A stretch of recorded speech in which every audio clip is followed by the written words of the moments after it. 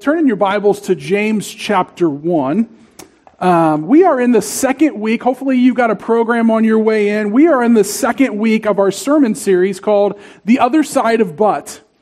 And but is one of those statements, right? It's one of those statements that when you hear it, you kind of prepare yourself. You kind of grip for what is to come. When someone makes a statement and then ends it with those three letters, but, you're kind of ready for the other shoe to drop, aren't you? Think about it. You've heard these phrases. You've said these statements before. Honey, I love the new recipe, but, you know what I'm saying? Tom, you're a great asset to the team, but, and the good news is we didn't find any abnormalities in your scans, but, the Cleveland Browns won 2 games, but, we all know that joke, right? Like, we've all heard that before. This is one that I'm not looking forward to. Dad, you will always be the first man to love me, but that is a big but that I refuse to accept. My oldest daughter, Sydney, she's the one that made me a dad. She turned 20 years old today, and the reality of, she's not in a dating relationship right now, but the reality that someday soon she could be, and she could be, wanting to give her heart to another man is just not, it's not that thing that I'm necessarily looking forward to. And so one of these days she's going to come to me and say, Dad, I know you've always loved me first, but there's another man now. And I'm not looking forward to that. But the beauty of the word but is that on the other side of it, you put God in front of, let me say this, you put God in front of the word but, and it changes the expectation. It changes the consequences. It changes the entire outcome. When we say but God, man, it turns hopeless situations into hope-filled situations. But God brings peace to the storm. But God makes the impossible possible. But God flips all these negatives into positives, and rarely is it the other way around. Certainly in Scripture, as you look throughout the entire Bible, there are a few times where but God means punishment is coming, like hardship is coming. And usually it was because someone had rebelled against God's word or his ways. But usually in Scripture, but God flips all negatives into positives. And my question for you this morning as we get into our topic today is, have you ever had a but God moment? One of those moments that didn't seem to be hope-filled. You didn't maybe see the light at the end of the tunnel. You didn't see the way through or the way out. You couldn't find the victory in this moment. And then God shows up, but God. And he flips your entire script. He flips the entire story for his glory and for your good. You ever had one of those moments? My guess is that as I kind of mentioned that, it brings back recollections for you in your memory of those times where God has maybe even miraculously showed up and done a work in your life. I think a lot of us, unfortunately, we live too much on this side of but and not the other. And I think the reason that we do that is because far too many of us, we leave God out of the equations of our situations. We don't consider God's part in our circumstances and in our pain and in our anxieties and in our, just outcomes. And I've counseled with so many people over the years that don't look for what God is doing in their situation. And do you know the issue that brings up some of the biggest buts in every counseling situation I've been in? It's temptation. Temptation brings along with it one of the biggest buts that there is. And you've maybe heard these statements before. Unfortunately, for some of you, maybe you've said some of these statements before. I don't want to take another drink, but I want to control my diet and my weight, but I don't want to say those words. I don't want to respond in anger, but I don't want to worry about that thing that I can't control, but I don't want to go further into debt, but we make excuses for all these things. And the reality is, folks, this morning is that temptation creeps at each and every one of our doorsteps. I heard a quote this week. I just thought it was so good. Someone once said this: opportunity may only knock once, but temptation leans on the doorbell. Think about that. It just keeps coming and coming and coming. And it wants to wear us down. It does not matter this morning what your social class is. It does not matter your skin color. It does not matter your age. It does not matter your gender. Temptation is at the doorstep of each and every one of us, and we all face it. And we all need to experience but God in our temptations and our struggles, which leads us to James chapter 1 this morning. I want to read verses 12 through 15. We're going to jump around a little bit, but this will kind of be our home text today. James is saying this to the believers that are scattered all over the known world at that time. He said, "Blessed is the man who remains steadfast under trial. For when he has stood the test, he will receive the crown of life, which God has promised to those who love him.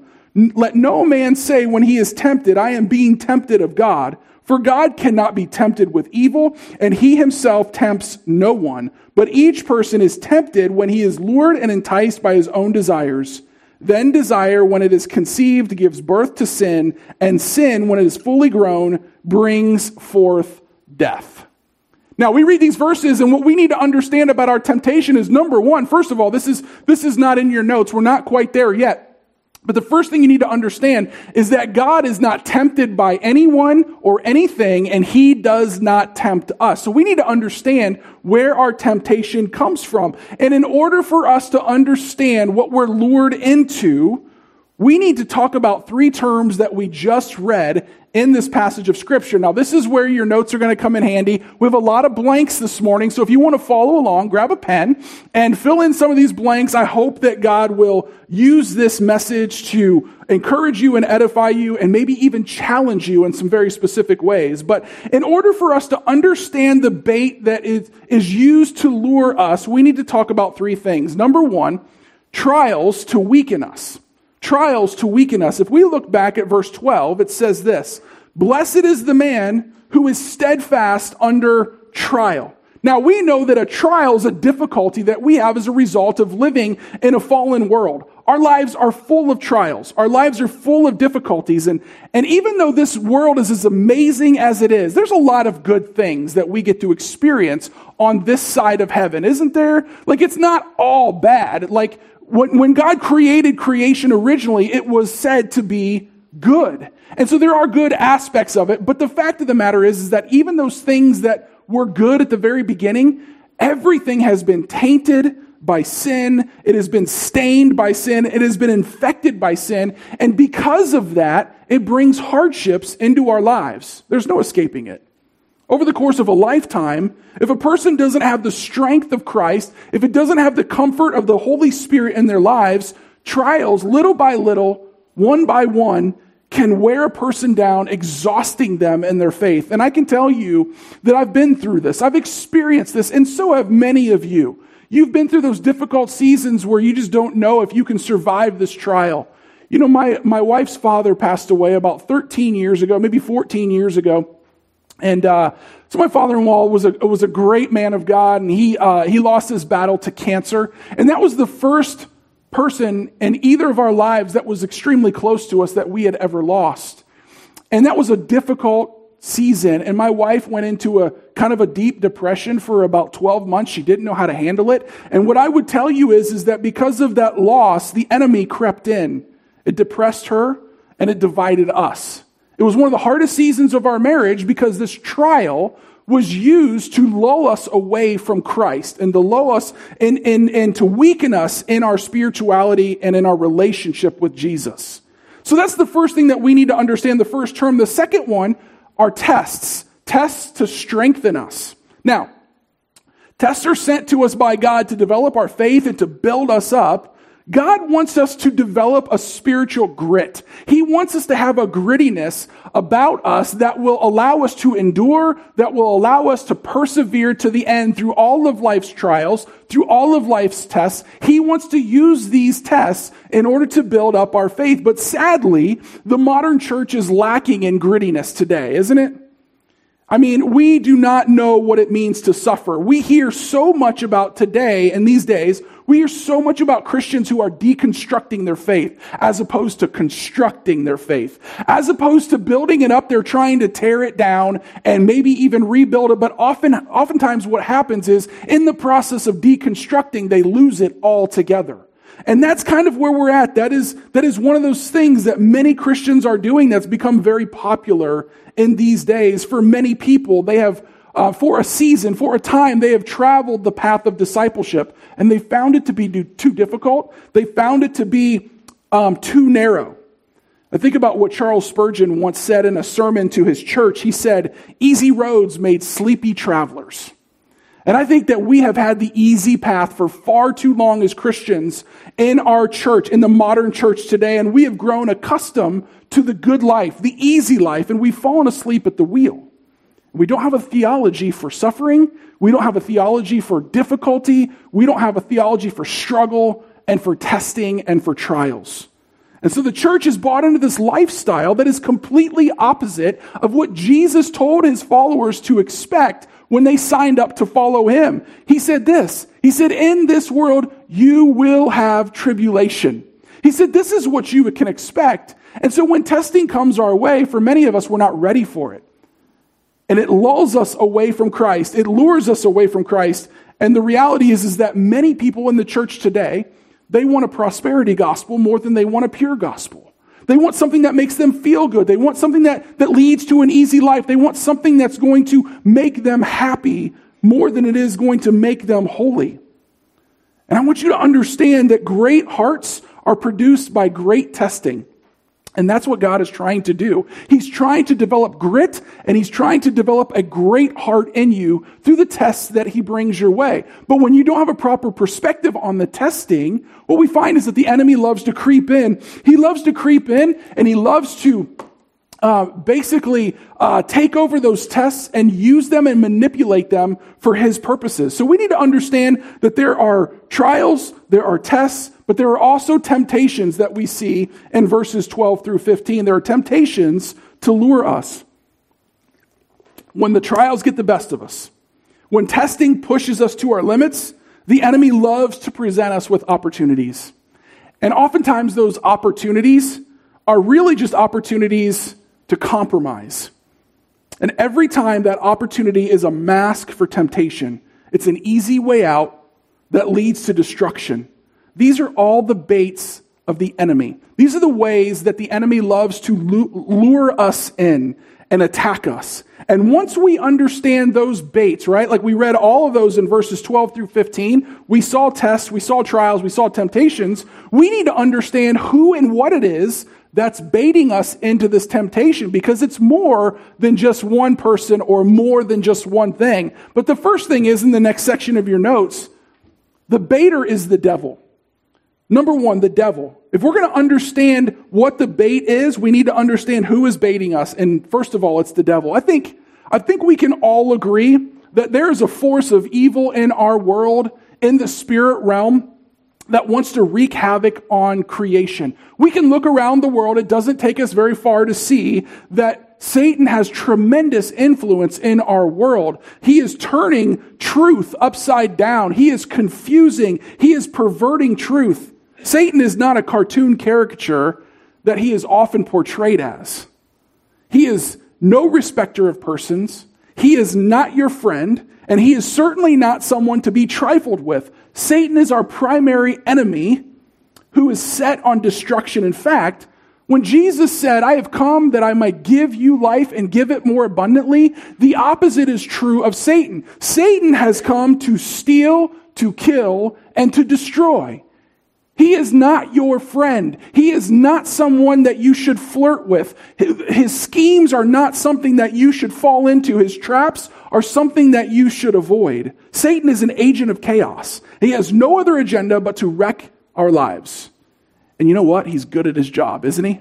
Isn't he good at what he does? He's had thousands of years to perfect his strategies. And he has a specific game plan for destruction of your life in spiritual battle. If he is victorious, he will destroy you and your relationship with God. He will lure you and attempt to tempt you until you eventually relent. And here's the key. This is what I think each and every one of us need to know, because we've all had victories over temptations. But what we need to understand is that he is in no rush to defeat you. Satan plays the long game. He's patient. He's like a predator who lies in wait, waiting for his prey to have a moment of weakness, and then he pounces. And then he attacks. And oftentimes when he attacks, you've borne witness to this before in your life. When he attacks, a lot of times you don't even see it coming. All of a sudden you've given into this struggle. You've given into this test or this trial or this temptation. And you look up and you're like, what just happened? Like, where did that come from? You ever had that happen in your life? Where you're like, man, you thought you had found victory over something, over a temptation, only to get hit again by it when you least expected? I heard a short story this week about a church member who had just made a brief comment to his pastor after a Sunday morning service. This was probably a casual Christian type of church attender. And he had heard the sermons preached. He had heard his pastor preach about temptation and the wiles and the schemes of the devil. And he came up to his pastor and he said, Pastor, I know I hear you talking about, the temptation of the evil one and how he tempts us to engage in unethical and immoral things. But I got to tell you, it's like the devil never really bothers me. It's almost like he's not even real in my life. That's a dangerous statement. To which the pastor responds, the old wise pastor responds, he says, two people traveling down the same road in the same direction at the same speed rarely bump into each other. Folks, this is what I would tell you this morning. And it does not matter your age. It does not matter where you're at in life. If you don't feel the attacks of the enemy, if Satan is not trying to oppress you and come at you, maybe it's because you've already taken the bait and you have been hooked. Maybe you have taken that bait, hook, line, and sinker, and then the enemy says, I can lay off this person because I've already got her. I've already got them. They are already sucked in. They are already addicted. They are already experiencing defeat in this area. So the devil is our first baiter. The second one is our evil desires. If we look at James chapter 1, verse 14 says specifically, it says, but each person is tempted when he is lured and enticed by his own desire. There are desires that each and every one of us have that come from within. Folks, we don't have to look very far to find evil because it's inside of each and every one of us. We are born with a sin nature that is passed down to us from Adam, and that sin nature is bent on getting whatever it desires at whatever cost it takes. And you are proof that the devil doesn't even really have to exist anymore for evil to exist, because there is wickedness in our hearts. We have what is called a sin nature. In fact, if you look back at Jeremiah, you don't have to turn there, but let me read Jeremiah chapter 17, verse 9.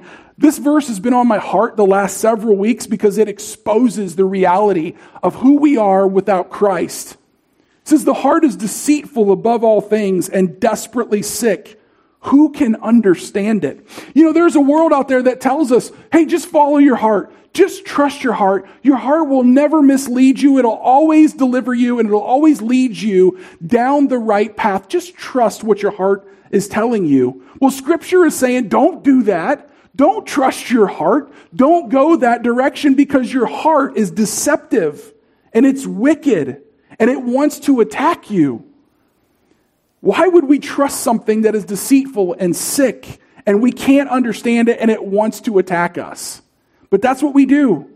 And herein lies the problem of our generation. We have far too often trusted our hearts, and it has simply led us into our own evil desires. And it's crazy. Once we get lulled into or lured into temptation, it's crazy the things that we will do in order to justify our actions. And you're going to recognize some of these things because I got 3 things for you. It's not in your notes, but there are 3 things that we typically do in order to justify how we have just given into temptation or maybe even lost that battle over that difficulty in our lives. The first thing that we do is we blame. The second thing that we do is we rationalize. And the third thing that we do is we compare. Folks, don't we love to blame other people for our problems? Don't we love to not take personal responsibility? Because if I can blame you for something that has happened in my life or something that I have done, then it takes the focus off of me. It brings somebody else into my problem and I'm not alone. And maybe, just maybe, I can get off the hook. We love to pass the personal responsibility. I've been a youth pastor. I've told you many times. I was a youth pastor for nearly 20 years. I've worked with a lot of kids and a lot of teenagers over the years. Literally hundreds of them. And, you hear all kinds of excuses from kids for when they mess up. They'll tell you anything that you want to hear to get out of trouble. And one of my favorites is every year I would go to kids camp as a counselor. And so I might have a group of 5 boys. I might have a group of 12 boys, whatever it is. And I promise you, every year at camp, this is one of the things that would happen. Chris, somebody stole my Bible. And I'm thinking to myself immediately, are you kidding me? A little 9-year-old, if they have free reign to take whatever they want, they're going to steal your Bible? Really? That's what they're going to take. Apparently, there are a lot of Bible bandits at church camp, but I don't know. But either way, they would come to me and be like, Chris, somebody stole my Bible. I don't know what happened to it. Somebody took it. Well, the reality is this is what happens. That kid had not cleaned up his space or his bunk or his suitcases at all in 4 days, 5 days, and they've made a complete train wreck of their area, and they just couldn't find it. So the easy thing is to blame someone else. We do that when we're 8. We do that when we're 18. We do that when we're 80. We love to blame other people and not take the responsibility for ourselves. And then we rationalize. We act like once we've blamed other people, maybe that doesn't work. We act like the temptation that we give into is really not that big of a deal. We convince ourselves that it's not hurting anyone else. It might not be a big deal, and our actions might even be justified. After all, God wants us to be happy. That's what we think to ourselves. So we rationalize the things that we do. Maybe you've noticed this before in your life. Maybe you've been guilty of rationalizing. Think back to that time that you processed through the scenario and you thought to yourself, if I do this, then this is going to happen. How can I make this work for my benefit? And you rationalize it playing out in your life and you think through all the variables. Well, I would tell you that more often than not, we have to talk ourselves into doing what's wrong than we have to talk ourselves into doing what's right. When we start finding loopholes, when we start finding out how to talk ourselves into something, a lot of times we're rationalizing and we're making excuses for how we want to sin. And then we compare. Well, I'm not nearly as bad as they are. And this is really big in folks' lives that have been Christians for maybe a long time. They love to rationalize. They love to compare. They say, well, I'm not nearly as bad as them. I've never committed those kind of atrocities. I must be okay. And one of the things that I tell my girls all the time, I preach this to them all the time. I said, you might look at us, you might look at your teachers, you might look at social media influencers, you might look at your peers in youth group or at school, you might look at all of these, all these different people, and you're going to look at them and you're going to think to yourself, well, I'm not doing so bad, am I? I'm doing actually pretty good. Because when we compare ourselves to others, we usually try to find the most degenerate person to compare ourselves to, right? And I have to remind my girls, listen, you're a degenerate just like they are. So do not compare yourselves to them. You compare yourselves to Christ. And you compare yourself to God's word. But man, we all do these things. We fall into the trap of our evil desires and we take the bait and our hearts deceive us. We fall into wickedness, and it leads to destruction. And can I tell you, folks, I'm as guilty as anybody else is of this. My heart is desperately wicked. I don't understand it. It wants to attack me. So I do these things because of the desires in my heart. And then thirdly, the bait of deception. The bait of deception. Going back to James chapter 1, verse 14, it says this, but each person is tempted when he is lured and enticed by his own desires. He is tempted when he is lured and enticed. That's what James is talking about. Now those words lured and enticed, it's a fishing metaphor. So to be lured by something means the trap has been set for you. And to be enticed means that the hook has been baited. And the enemy tries to draw us in by putting that bait on the hook, and he wants to make it so appealing that we can't take our eyes off of it. It's so shiny and it's so alluring and it's so appealing that we just have to have it. Folks, I'll tell you right now, I am no fisherman. I'm not an expert. I fish every once in a while. I like to go deep sea fishing when we go to Florida. But I'm not an angler. I'm not a great fisherman. But I have caught a few fish, and I know enough about this whole concept of fishing to understand the metaphor here. And in fact, just a few weeks ago, I caught a record-breaking fish. Do you guys want to see it up on the screen? Check this out. I think we have it right there. Look at that. I never said it was a large fish, right? It's maybe a record-breaking, smallest little bluegill I've ever seen. I actually did catch a nice little bass. We've got another one there. So I can catch some fish, but I understand that the art of deception in fishing is utterly important. If you can deceive well, you can fish well. And we have an enemy who is masterful at deception. And through deception, he tempts us, and temptation appeals to our fleshly desires. And the bait of temptation then lures us in, but it hides the consequences of sin. So let me just make this statement. And if you have time, if you can remember it, write this down because I think this is good. Temptation is the deception that makes you think you are the exception.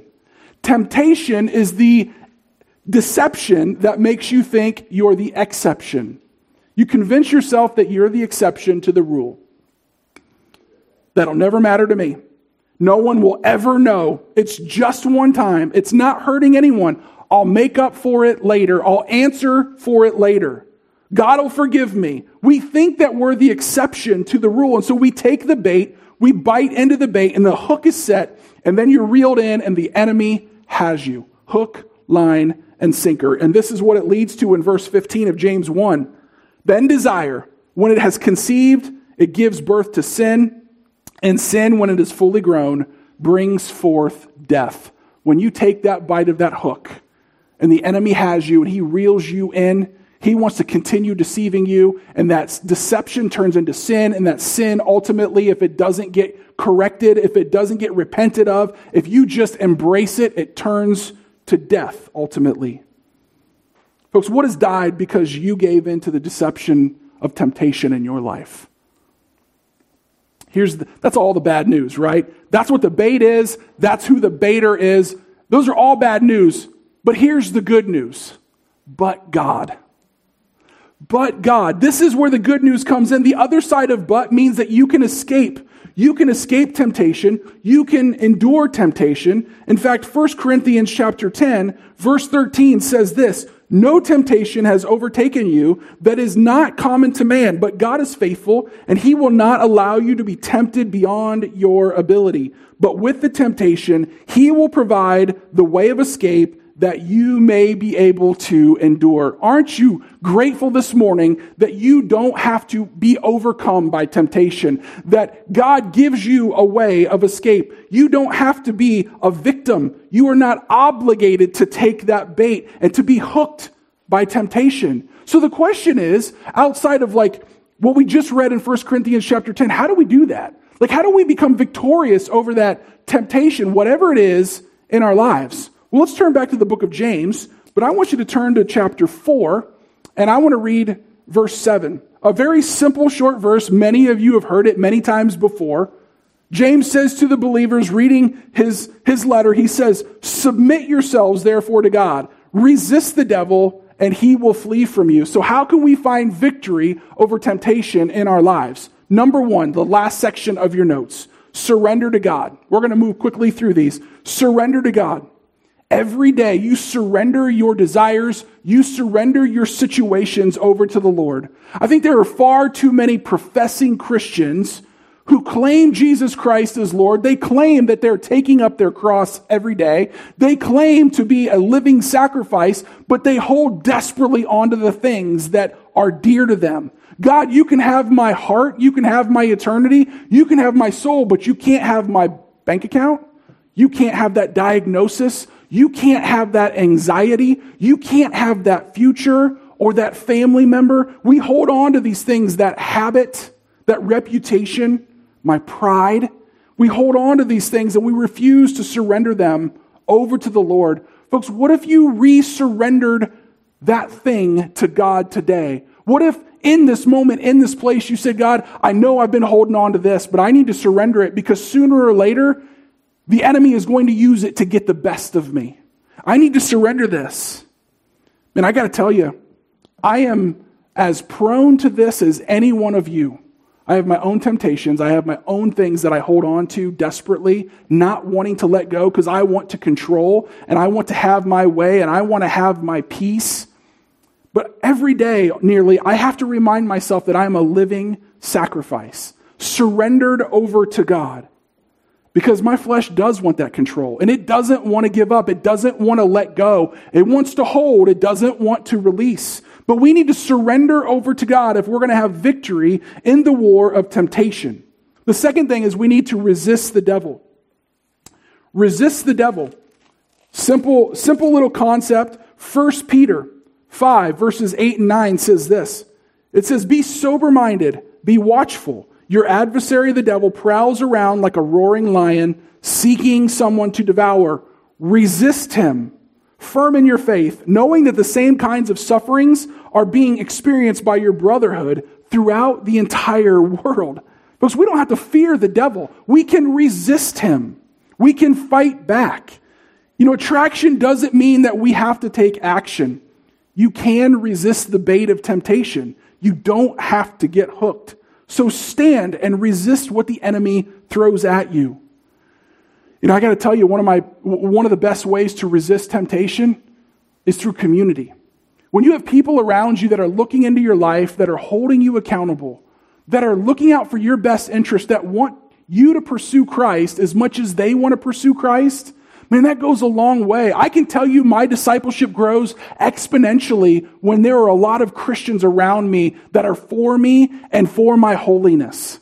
So you need to be in community because what Scripture says is there's a whole brotherhood over the entire world that are going through the same things. And so you need to understand that community is a big part of resisting the devil. And what happens when you resist, Scripture tells us that the devil flees. He has to flee, and when he flees, he takes that temptation with him. And you've just experienced victory. The third thing is let the Holy Spirit fight. Yes, you absolutely can resist. Yes, you absolutely can fight. But if you're doing it in your own power over an extended period of time, sooner or later, the enemy, the devil is going to overpower you. He is just too strong. But 1 John, I love this. 1 John chapter 4, verse 4, it says this, little children, you are from God, and you have overcome them, for he who is in you is greater than he who is in the world. Folks, you plus the Holy Spirit always equals a majority. You plus the Holy Spirit can always have victory over the enemy. When the Holy Spirit fights for you, he always tips the scales in your favor. And just like Satan is more powerful than you, the Holy Spirit is more powerful than Satan. So we have the supernatural power within us. When we are Christ followers, when the Holy Spirit of God indwells us, we have a supernatural power. Acts chapter 1 verse 8 says, but you will receive power after the Holy Spirit has come upon you. We have a supernatural power in us that allows us to fight in conjunction with the Holy Spirit. We don't have to fight in our own strength because my strength is only so strong. Sooner or later, if I'm white knuckling in my own strength, trying to do the right thing, sooner or later I will cave to what I want to look at on that screen. I will spend my money on the things that I know I shouldn't. I will respond to my wife the way I know is not honoring to her or to the Lord because I've tried and I've tried and I've tried and I'm holding on to my own strength. And sooner or later, you just get worn down and you give in. But through the power of the Holy Spirit, we have a strength that goes beyond our own. And his strength is way more strong than the God of this world. The God inside of you is mightier than the God of this world. And then fourthly, how do we find victory over temptation? Stay alert to future temptation. Stay alert to future temptation. Back to 1 Peter chapter 5. In verse 8 where Peter says, be sober-minded, be watchful. For your adversary, the devil, prowls around like a roaring lion, seeking someone to devour. He says, man, stay alert. Keep your head on a swivel. Keep your ears up. Be paying attention. See what's going on around you. Do not get lulled into comfort. Do not get deceived into thinking that you live in peacetime Christianity. The enemy wants to bait you into thinking that there is no clear and present danger in your life. But the reality is, as soon as you think you are safe, is exactly when he wants to attack. When you are at your weakest, when you are at your most vulnerable. So stay alert to the temptation possibilities in front of you.